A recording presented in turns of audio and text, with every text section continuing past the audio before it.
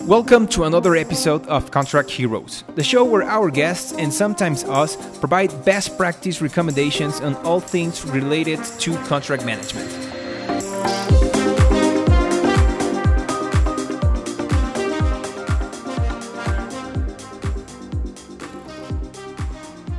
Hi, everyone, and welcome to another episode of Contract Heroes, where we're not the heroes, our guests are. Today on the show, we've got a good one for you. We've got John Croft. He's the president and co-founder over at Elevate. Before we dive in and Pepe gives you a little bit of background on what we're going to be discussing today, I just want to flip things over to John so he can give us a little bit more information on his background and how he ended up at creating Elevate. So, John, thanks for joining us. Would love to kick things off by just getting some more information around your background. Thank you very much. Nice to be here. Thank you for asking me. I don't know how much information you want about my background, but I started off. I guess I would start off by saying I am not a lawyer, and I only say that because lots of people in our space are lawyers. But when I was growing up, I thought I wanted to be a business person, and I didn't really know what that meant other than you kind of put on a suit and a tie and had a briefcase. But that's what I wanted to do. I grew up in Oxford, where there's obviously a very famous university. So lots of the people I knew when I was growing up were like super, super academic. And I'm not particularly academic.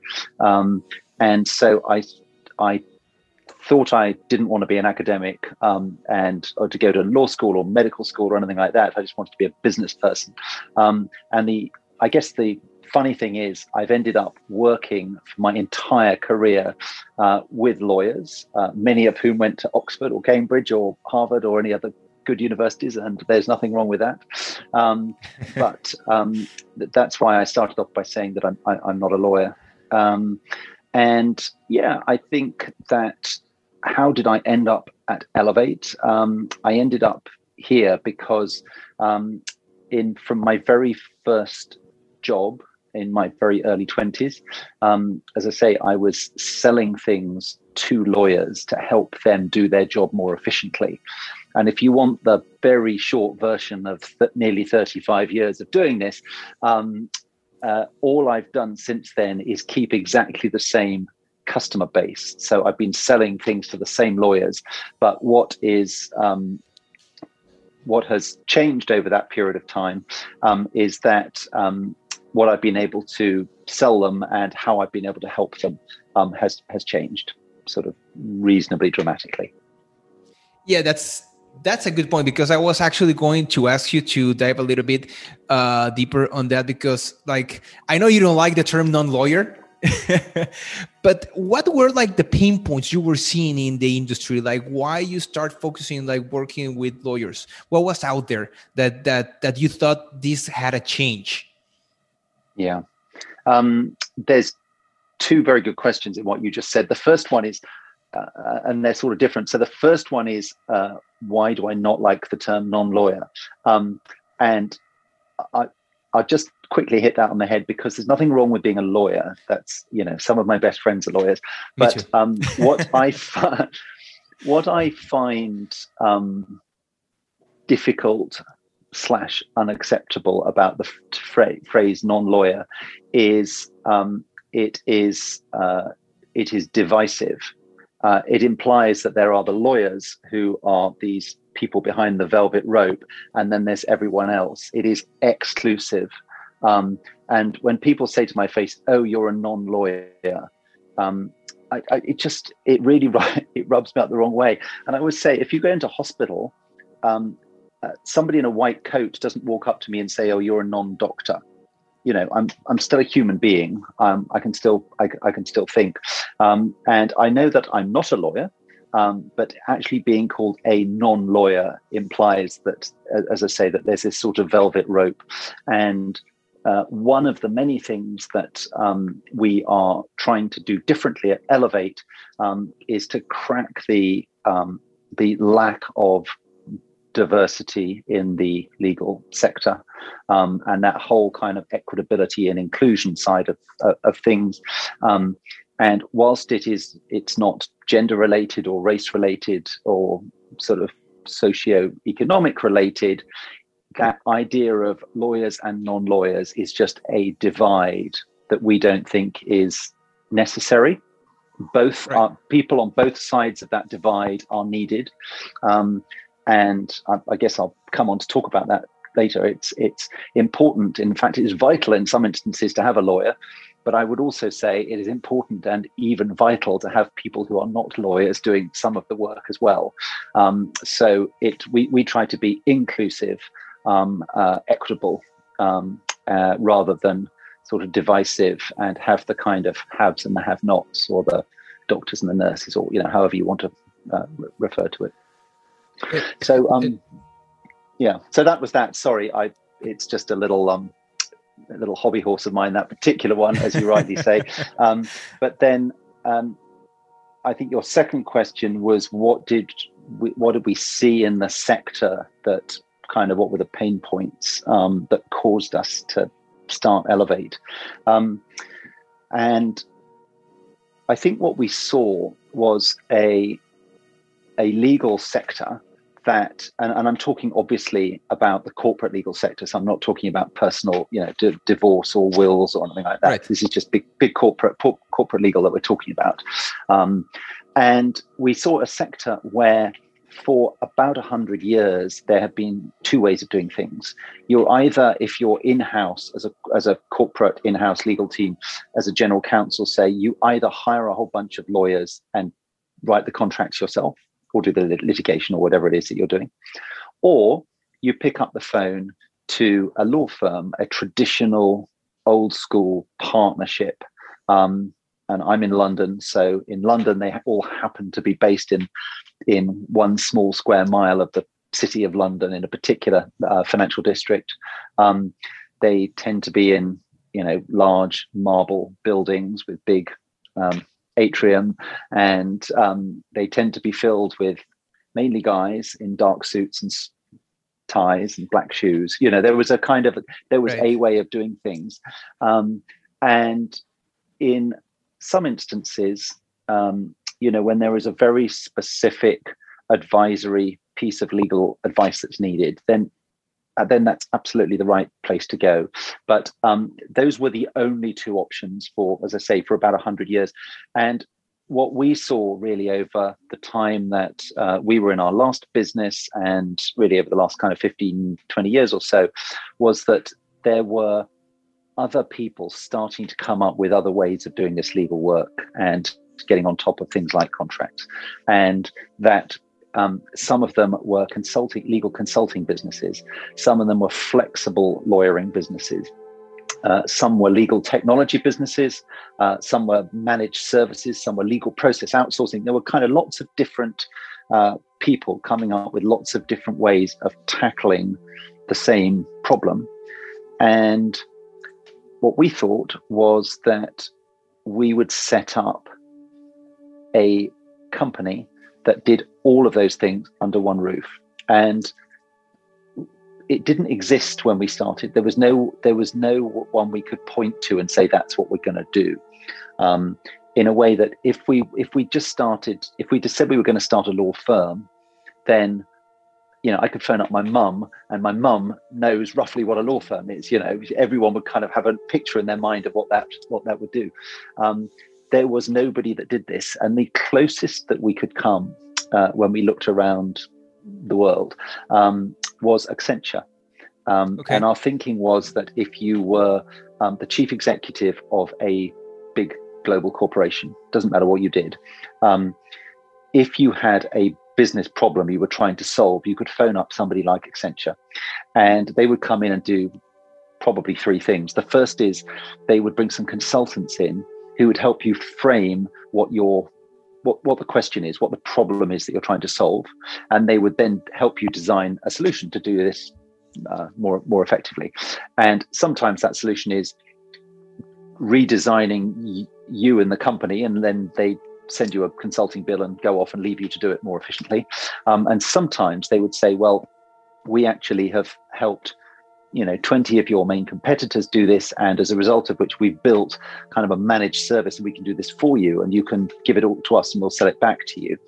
So there was consulting, there was services, and then the third piece is technology, where sometimes either some technology will do the work or it will support the work being done at the company or at Accenture. So this was a business model that we saw and thought, that's great, and that works, and Accenture is a very successful company. But in the legal space, which is where we are, there is no Accenture. Right. There is nobody that does all of that. So if you were a general counsel running a legal team, or if you were a managing partner running a law firm, you kind of couldn't phone Accenture because they weren't in our space, and there was nobody that could do those things. So we thought, well, is there a sort of infinite list of problems that you could need solving if you were in a leadership position in a legal business? And the answer was no. There's not a limitless list. It's quite a long list, but it's not an infinite list. And so our plan when we started was, if we could build out a solution for all of these things, and they would fall into those same three categories: a consultant that would come in and help define what the problem is and design a solution. It might be you running your contracts more efficiently yourself, or it might be us saying, well, we do all this contract work for all your competitors, and we could do this for you and sell it back to you. And thirdly, some technology, which might either write the contracts or draft the contracts or store the contracts, or just support us or the end customer doing it. Then we would have created an organization which in our very, very early days we called Accenture for Law, because we just didn't know what to call it, because it, as I say, it didn't exist before. And we actually put that on our website. And then I think one day Accenture phoned us up and said, would you mind taking it down off your website, because you have nothing to do with us at all? At which point we had to sort of come up with a way of describing ourselves. And the phrase that we came up with was law company. And our thinking was that it's not a question of right or wrong, but there are now three different ways of doing things instead of two different ways. There were always law departments and law firms. There are now law departments, law firms, and law companies. And there is a place for all of them. So we are not here as a competitive threat to take work away. What we bring to the market is efficiency. And whether you're a law firm or a law department, we can help you be more efficient, and structure yourselves to be more efficient and buy more efficiently from each other. And that's probably a longer answer than you wanted, but that's the kind of story of how we got to be here today. Yeah, no, and that, really answered my next question, which was going to be, what's the difference between, the type of organization that you're talking about and the traditional, methods. And we kind of really discussed that, right? So, I mean, the difference is you're offering a multitude of services, right? I mean, we have consulting, we have managed services, we have technology.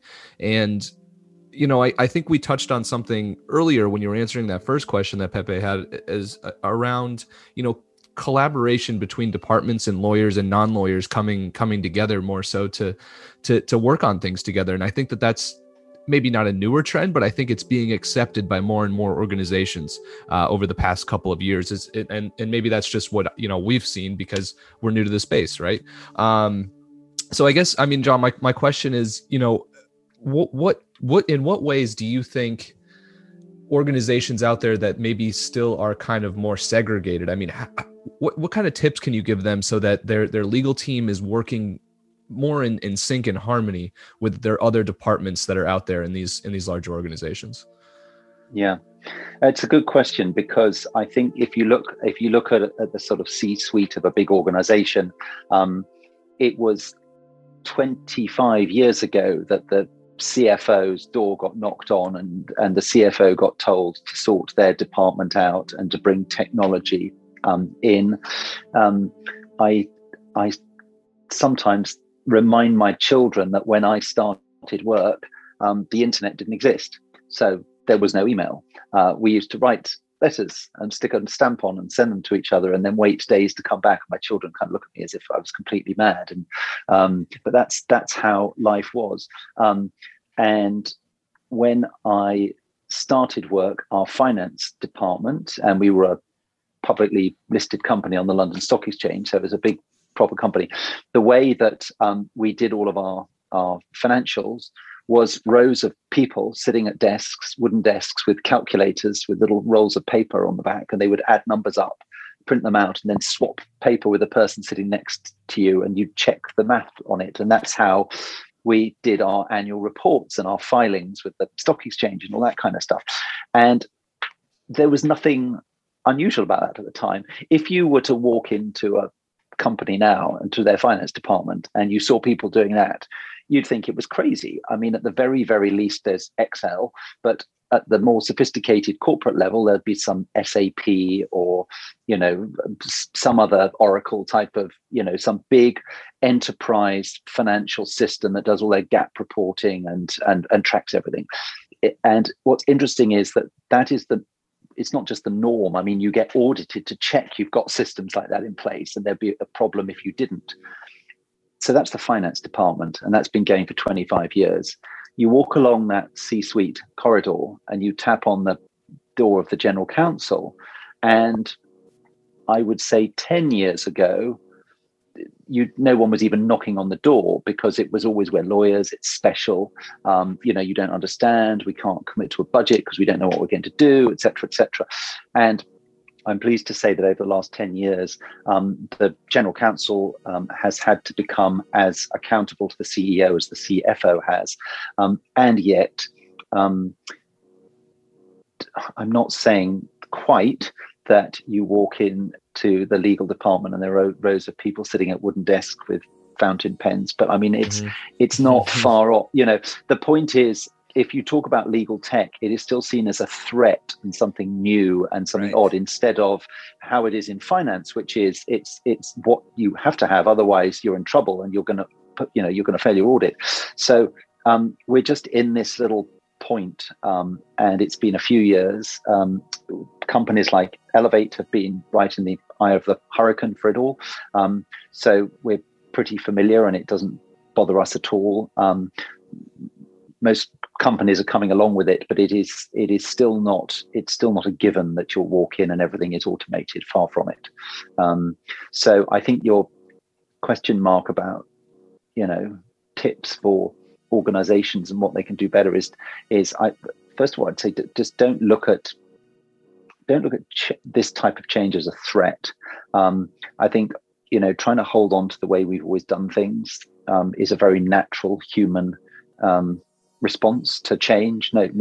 Humans generally don't like change, but I think, again, sort of go back to my children as a proxy for an age group, and we haven't met. We've only met over screen, but I'm guessing your age group as well, because from looking at you both. But the next generation of lawyers coming through are digital natives. So they're not going to walk in and say, oh, this looks like a piece of threatening technology that's going to take my job away. They're actually going to say, what do you mean there's no technology? I'm not going to sit there and do that manually myself. That's not what I went to law school for. And that I'm going to go and work somewhere else.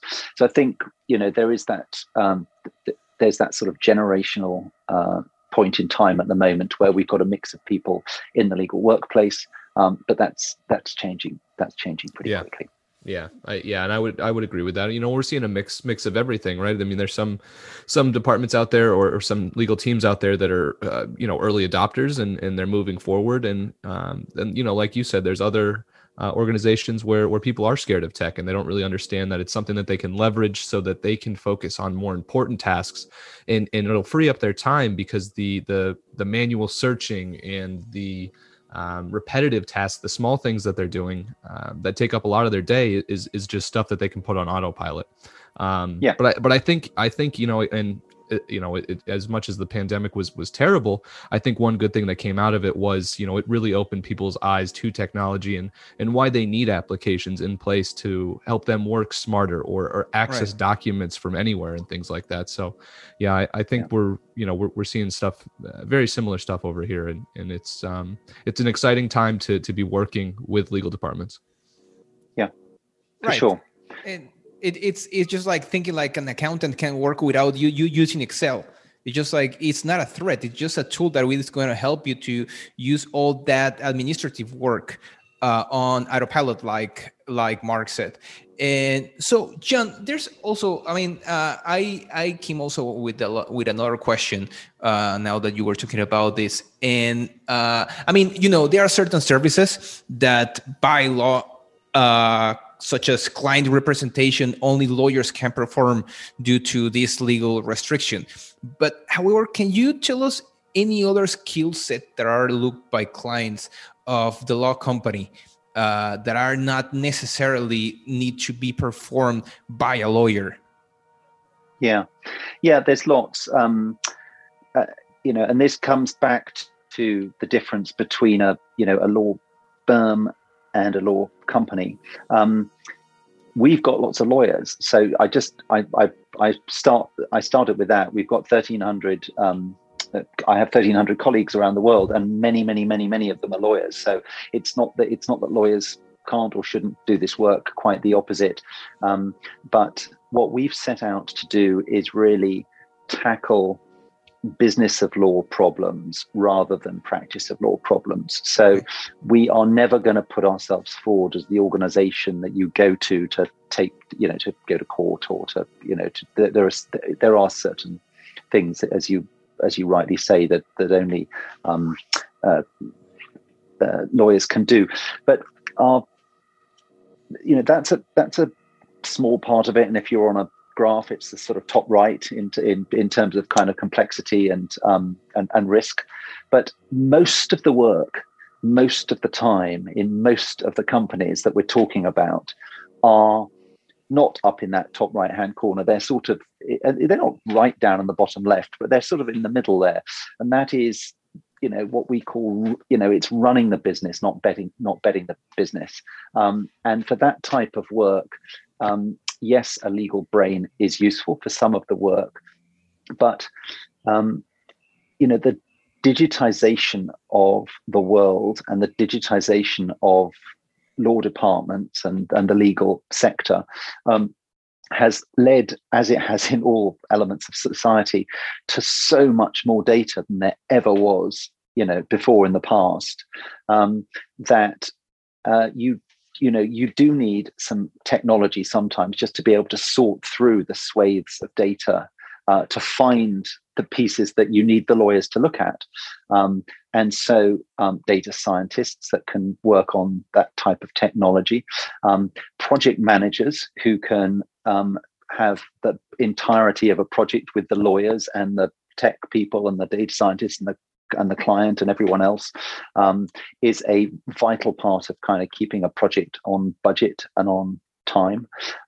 So there are all of those roles. There are then kind of legal operations, which is a huge new, I can't call it a sector, but it's a job that just didn't exist 10 years ago. Right. And legal ops is now a thing, and it's respected and everyone understands in the same way as companies have chief operating officers, and teams have, or divisions of companies have, operations heads. In the past, it was always just in legal. There wasn't one. There was a general counsel, and there were lots of lawyers, and everyone would just do their own thing because they were all very bright lawyers, but they'd all do it slightly differently. Nobody would do it wrong, but nobody would do it the same either. There was no process, and everyone would sort of do the work the way they wanted to do it. And the idea now that legal operations is not just respected, but is absolutely vital, that you need to run your legal department the same way as the CFO runs the finance department, and the CMO runs the marketing department, and the CIO runs the tech side of the business. It is just as vital. So there's a wide range of skill sets that we look for, and that's been hard at the beginning because we were battling against this whole lawyers, non-lawyers thing we were talking about earlier.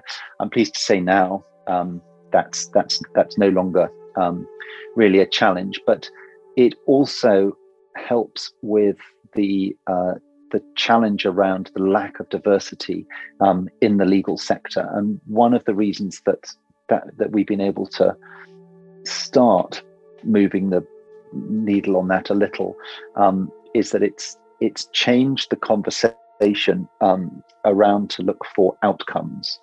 And what I mean by that is that in the past, if you needed, a contract signing, you would either have someone in your team do it, or you'd phone up outside counsel. And if you phoned up outside counsel, you'd phone up one of the law firms that I described in the past earlier, and they would give it to somebody who was in the type of building I was talking about and looked, and it was probably a guy in a suit that would to and fro on all of this thing.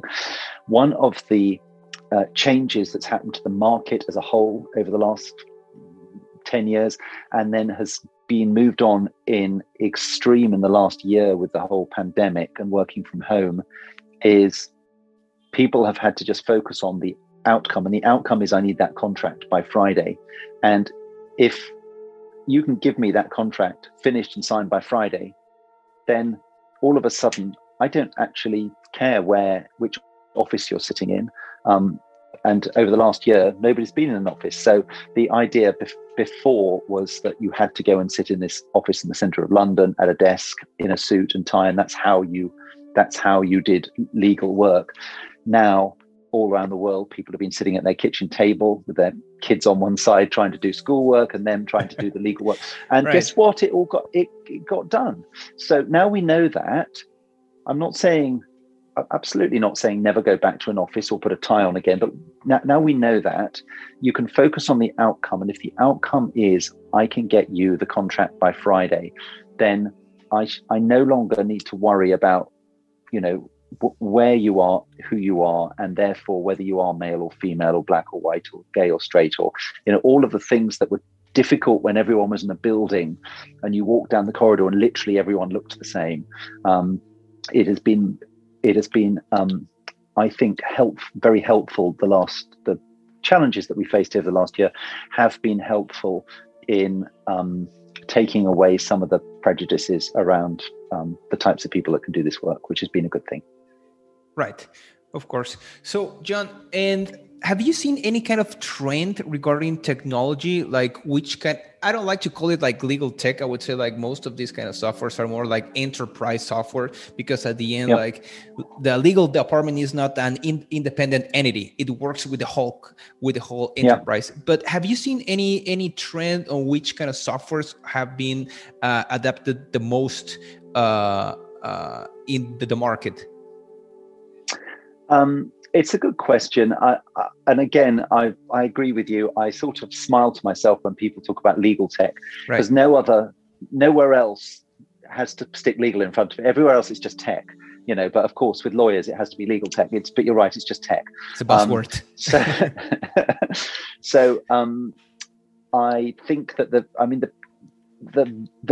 big trend is obviously digitization of legal, but of the world at the moment. But legal has got sort of swept along in that. And I know we were sort of talking about contracts, and contracts are a piece of legal work that has been done in exactly the same way as I've talked about for the last 15 minutes, which is, by human beings, with a pen sitting in a room and the door shut on their own, and then rows and rows of lawyers all doing it sort of manually. And by digitizing that process, you automatically are able to do other things like simplify, create templates, work to playbooks, take 50,000 contracts and interrogate them to see where there are certain common clauses, which no human being could possibly do. So I think that the sort of, the big trend is the digitization. In terms of products, we see kind of a couple of things. There are at the bottom end of the market, there are some very sort of what we call point solution products. So a product that does a thing, and there's been a lot of noise around those, and we all know who they are, and they're starting to kind of raise money, and that's good, but they do a thing, and there is nowhere yet that is the platform like like a sort of a Facebook or something like that, that level of platform. But certainly we see the trend moving towards more enterprise level systems. And I don't mean a system that does absolutely everything, but something that an organization can put all of their contracts in, and then over time work, as I say, technology is not the answer to everything, is the other important element to the trend, that it's not just tech, it's not just lawyers, it's a combination of all of these things and people working kind of in harmony together.